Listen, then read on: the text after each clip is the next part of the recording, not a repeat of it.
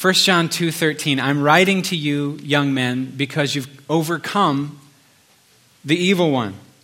Romans 8:35 through 37, can anything ever separate us from Christ's love? Does it mean he no longer loves us if we have trouble or calamity or are persecuted or hungry or destitute or in danger or threatened with death? As the scriptures say, for your sake we're killed every day, we're being slaughtered like sheep. No, despite all these things, overwhelming victory is ours through Christ who loved us. Romans 5:17, for the sin of this one man, Adam, caused death to rule over many, but even greater is God's wonderful grace and his gift of righteousness, for all who receive it will live in triumph over sin and death through this one man, Jesus Christ. 1 Peter 5, verses 8 through 10, be sober-minded and alert. Your adversary, the devil, prowls around like a roaring lion, seeking someone to devour. Resist him, standing firm in your faith and in the knowledge that your brothers throughout the world are undergoing the same kinds of suffering. And after you've suffered a little while, the God of all grace, who's called you to his eternal glory in Christ, will himself restore you, secure you, strengthen you, and establish you. Romans 16:19 through 20, be wise about what is good and innocent about what is evil. The God of peace will soon crush Satan under your feet. These are all the word of the Lord.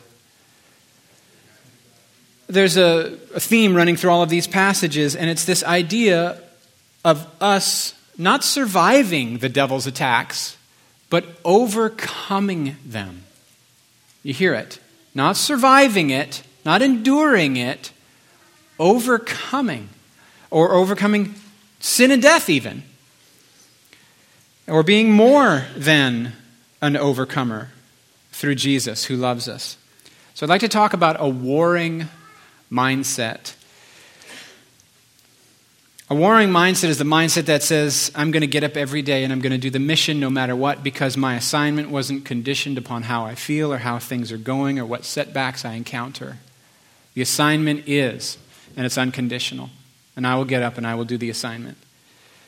That's that mindset. That's a disciplined mindset. It's a warring mindset. My assignment, the marching orders of my general, are unconditional. And this is not fake. This is not a test. This is not a trial run. This isn't a game. This counts. We're on the clock. And every moment we're playing against the clock. And it's all being recorded and will speak for eternity. Reading a book by a guy named Jocko Willink. And Jocko, the book's called Discipline Equals Freedom. It's fascinating. I love Jocko. He's a decorated Navy SEAL who led Task Unit Bruiser in Iraq, and specifically the Battle of Ramadi. There was one of his, the folk that was in his little group, they made that, documentary, not a documentary, a movie about him. He was a sniper. Chris, come on, somebody help me out. Yeah. He was in this guy's little unit in Task Force Bruiser. Anyway, Jocko writes this book. It's not really informational or educational. It's more of exhortation. Like, this book reads like it's poetry. What I mean is he wastes a lot of paper and doesn't use a lot of ink. Like, he'll write a whole paragraph is like one phrase. And then he'll just the reason is he wants you to hear his book as though it were spoken like a speech. Not, do you know what I mean? Like, you can't speed read his book and hear it the correct tone. You got to have that inner voice reading. If I were a beat-down boxer sitting in the corner in between rounds, I would want Jocko to be the one yelling in my ear. You know what I mean? Because his words would be the exact thing that I would need to hear to urge me on. He would plead with me. He would exhort me to rise above my bigger, stronger opponent and crush him. He has the tone of what I kind of did enjoy, but also simultaneously was annoyed by, with Promise Keepers. Y'all remember Promise Keepers? You ladies didn't remember it because you weren't allowed.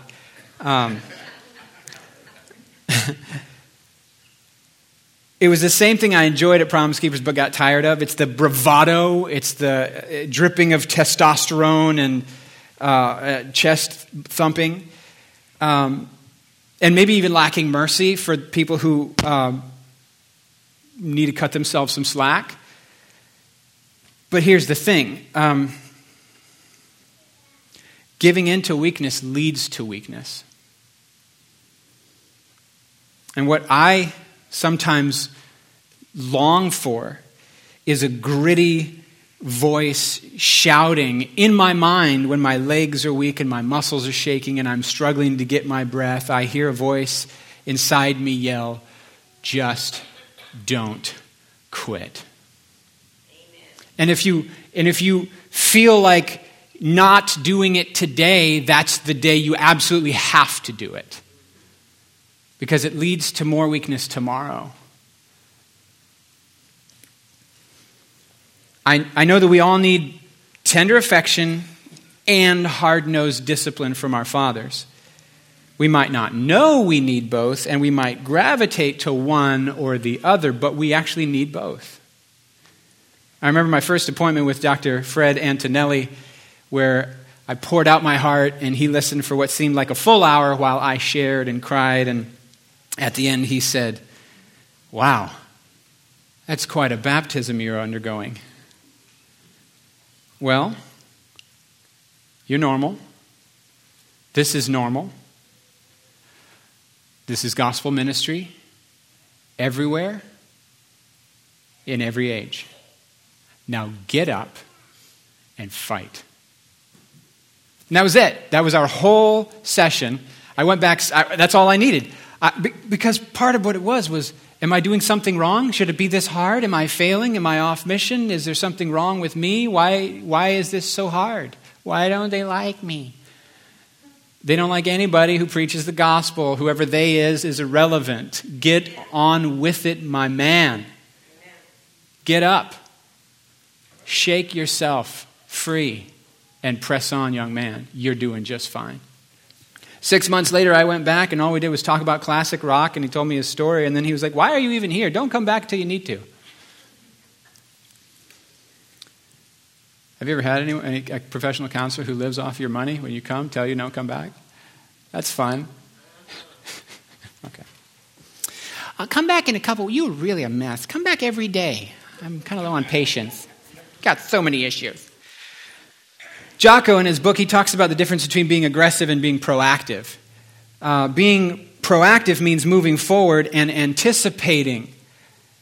Proactive would be the opposite of being passive. Passive is just seeing how this will turn out. I'm going to hang out here, and we're just going to wait and see. Maybe it'll just be okay. Proactive is like if you know the enemy's going to attack there, you're going to go there and you're going to strengthen that. The defense is there. That's proactive. But aggressive is different. Aggressive includes proactivity, but it's a difference of attitude and degree. Jocko said, if I know my enemy will attack here, I'm aggressive. I'm not just going to strengthen my defenses there. I'm going to set up a counterattack that takes what they think is my weakness and makes it my opportunity to crush them. I like that. Zion said to me this week, "You know, Dad, offense is actually a form of defense." And I said, "You're right, boy. You're right." This really reminds me of something that a story Tammy told in her message a couple weeks back. She talked about a concentration camp prisoner who, while most of the other prisoners were asking the question, "How will I survive this?" this young man was asking the question, "How will I escape? How will I survive this?" versus "How will I escape?" And maybe you remember the story of he noticed that they were carting out the dead bodies to be dumped, and he saw his opportunity, and he hid behind the truck and stripped down naked and crawled in among the dead bodies and played dead. And then walked nude 20 miles in the snow or whatever. That's how I imagine it. I don't know if there was snow. But I watched a video in my mind. And I love that. that he was asking a different question, and because he was asking a different question, he was noticing different information, and his mind and his attitude were poised differently in the same circumstance. And this is this thing of passivity, proactivity, and aggression. They're all asking three different questions. Is this going to turn out okay? What do I need to do to keep moving forward? How can I capitalize on this and crush my enemy? That's interesting to me, those three different questions. So I kind of wonder how often we think of the fight we're in, the spiritual warfare that we're in every day. I wonder how often we think of our spiritual warfare as something to survive or endure rather than overcome. Are you with me? And I don't know what the application points are to you, but I suspect if I asked you today, where is the enemy at work in your life or in your community, you would be able to identify a few things that your gut is telling you Satan's attacking here and here. Your gut knows some stuff. And my question to you is, that area where your gut is telling you Satan is attacking, what would it look like to be aggressive there? Not just proactive, aggressive.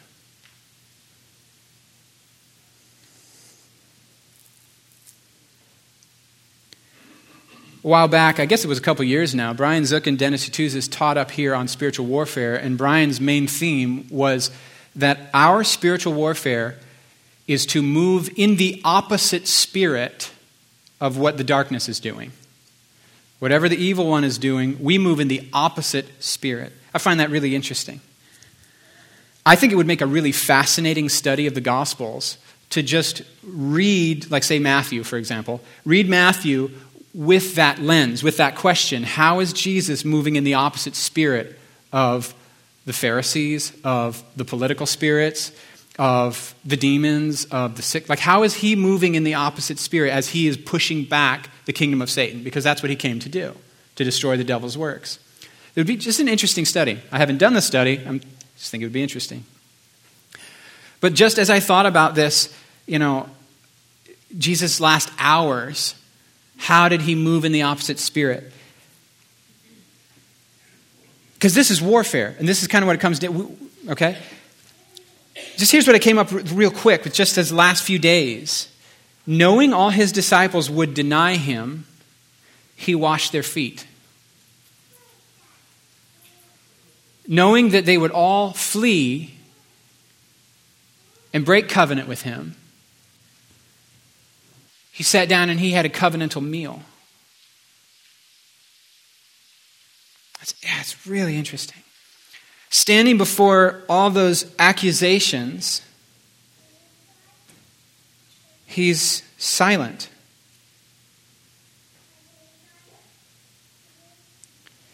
When mocked and spat upon, he speaks forgiveness. And then his murderers are later met with an invitation to return back into right fellowship. The apex of the opposite spirit. Everything about Jesus is moving in the opposite spirit here. It's almost as if Satan's tempting people to sin against God in the hopes that God will come to hate them. It's almost like he's provoking people to try to provoke God. But love ends up shining out all the clearer. And I often wonder what will become of us because of all we've been through. But the wisdom of God is to take the enemy's worst attack and turn it into his greatest victory over darkness. The cross and the resurrection being like the pinnacle, shining example of that. But God does that all over the place. So I often wonder what's going to become of us, of all the stuff that has happened. My fear is that it's ruining us. But when I take time to listen to what the Lord's saying, he says, it's not breaking you, it's making you. You're not getting harder. you're getting more meek. You're not getting harsher, you're getting more gentle. You're not giving up and running out of steam. Your endurance level is rising. You're not failing, you're persevering. You're still standing. Now keep going. Heaven is cheering you on. Just a few words here. Self-pity, ownership, decision, and follow-through. Self-pity is foolish weakness. Foolish because it solves nothing and it only does harm to you and others. Self-pity is what we're talking about. Self-pity is weakness because it's a losing strategy that's employed by losers, or maybe winners who have temporarily fallen into a loser mindset. But self-pity is absolutely worthless. So snap out of it. If you need a hug, get a hug. And then get up and wash your face, tie your boots, and ask, okay, what now? What's my next step, Jesus? Self-pity. Ownership. Ownership is so critical. You are allowed to complain if you have ownership. And only if you have ownership. Here's why. Ownership means that you are going to own these problems and solve these problems and pay the cost to make things work right. Without ownership, the complaining is just looking for someone else to blame without actually saying, I'm going to fix this. Ownership means you're going to take responsibility for what you see and actually do the hard work.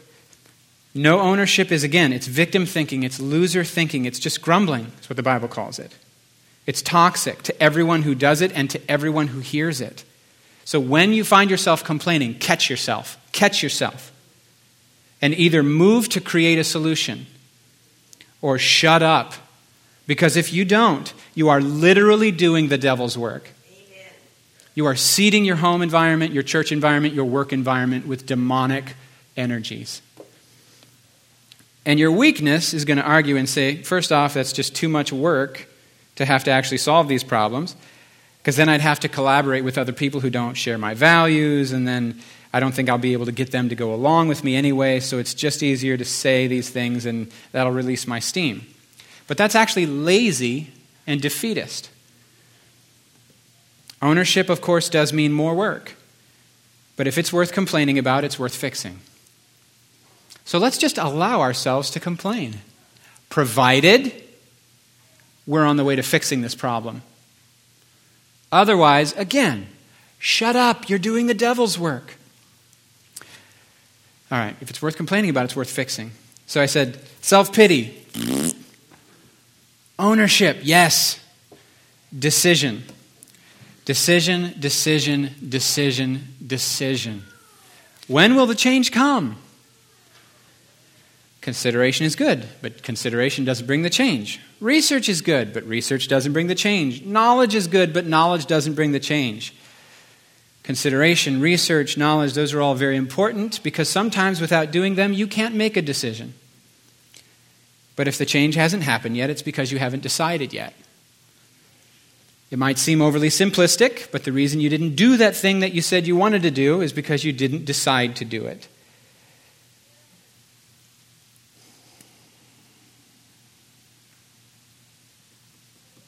We are so good at complicating what's very simple. Grace enables choice. Grace enables me to do what God says I can do. No excuses. Some of the complications are simply us trying to dignify our lack of making the decision. Something to think about. I feel like I should shorten up. Follow through. I'm going to skip this point. I had a whole bunch of stuff on follow through. It had to do with integrity, especially people who like run businesses and things.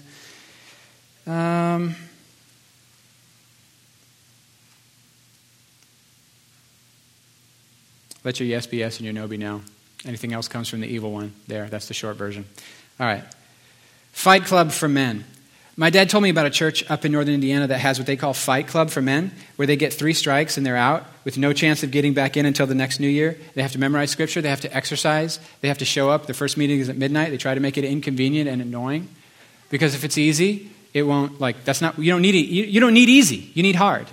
Especially men, we need hard. We need to do hard things. We need to know that we're doing hard things, and we won't respect ourselves unless we've done hard things. This is why it's important for us to do hard things every day.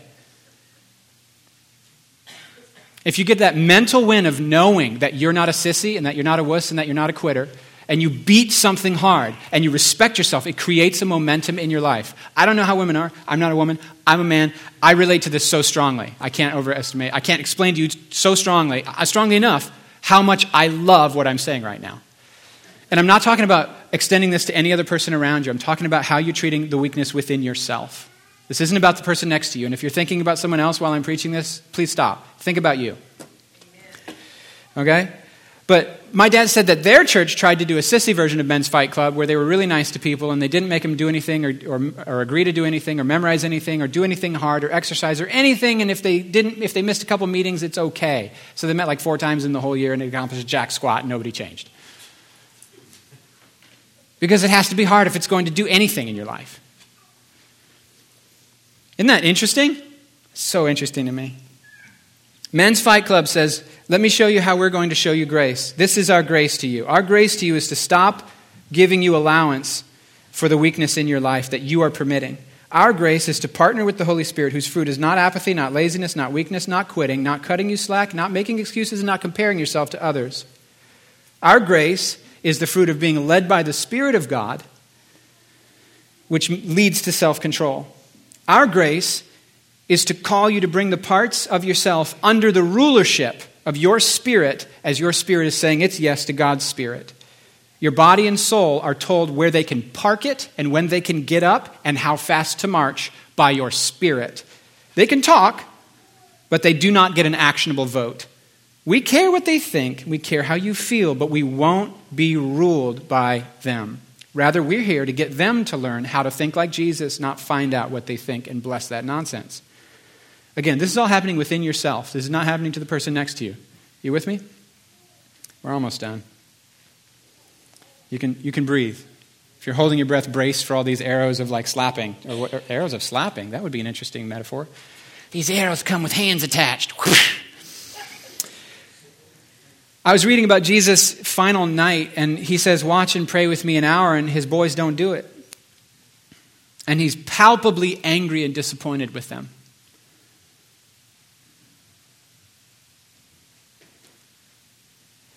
Jesus was laboring in prayer in order to submit his body and his soul to his Spirit's yes.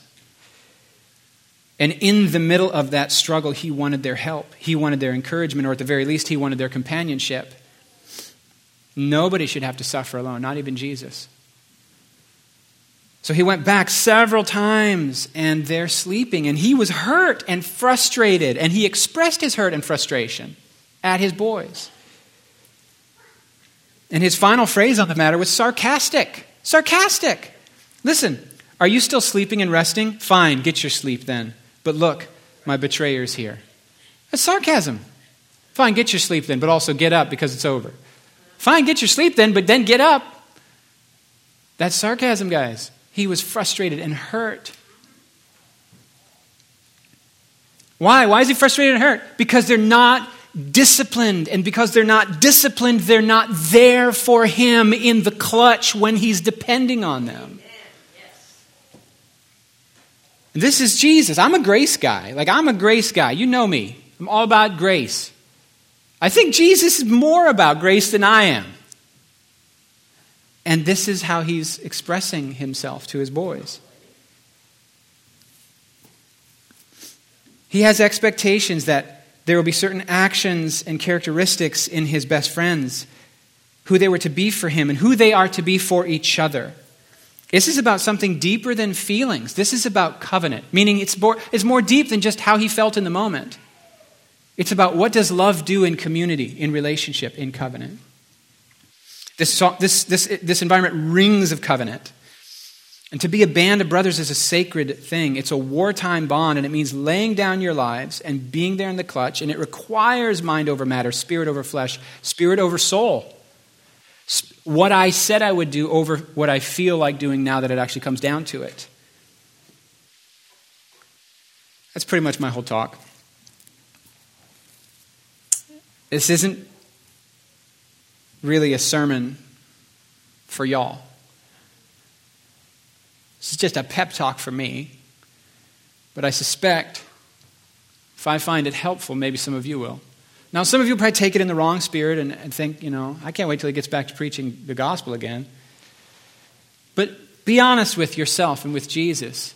Is there weakness in your life that there's a little joyful soldier in your heart that would get super excited and wake up going, oh, good, finally, when you decide to go with your better intuitions and arrange your life to fight this fight correctly?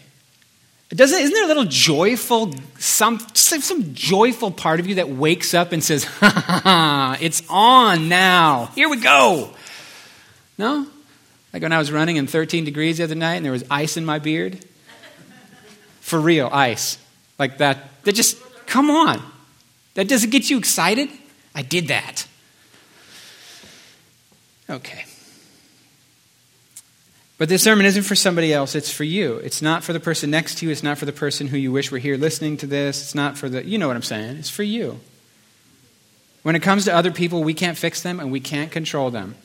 On a really good day, you can be self-controlled. On a really good day.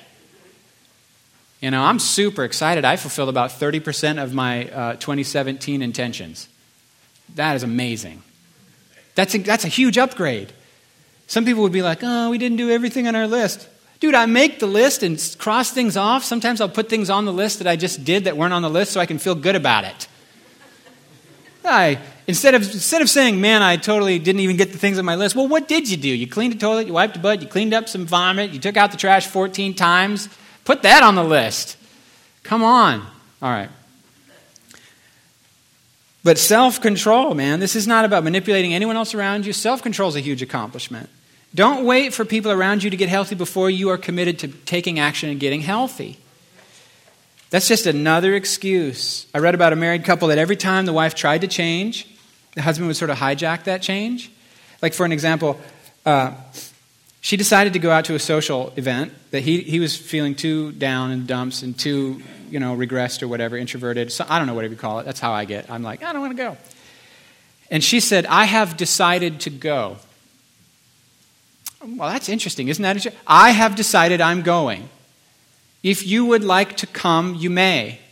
I leave at such and such a time. You know what his response was? Why are you always trying to control me? Now this is where it really matters. If she goes and lets him deal with himself, she's gone a long way, and she's provided an opportunity for him to start taking some due responsibilities for his behavior. She gives in. She's like, all right, you guys are smart. You figured out. Why are you always trying to control me?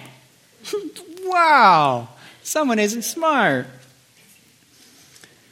But the best way you can help those around you is to not wait for them to get healthy, but respond in the opposite spirit, and you get healthy. If there's any weakness to crush, it's your own. It's mine. It's not my wife's weakness or my children's or my brother's. The blind can't lead the blind. My weakness must be crushed. So, may God give us grace and strength to hear whatever it is He is highlighting and know that His love is for us. We can be overcomers in these fights. Amen? Amen. Love you guys. Go in peace. Oh, wait, we have food too, don't we? Yeah, enjoy food in peace.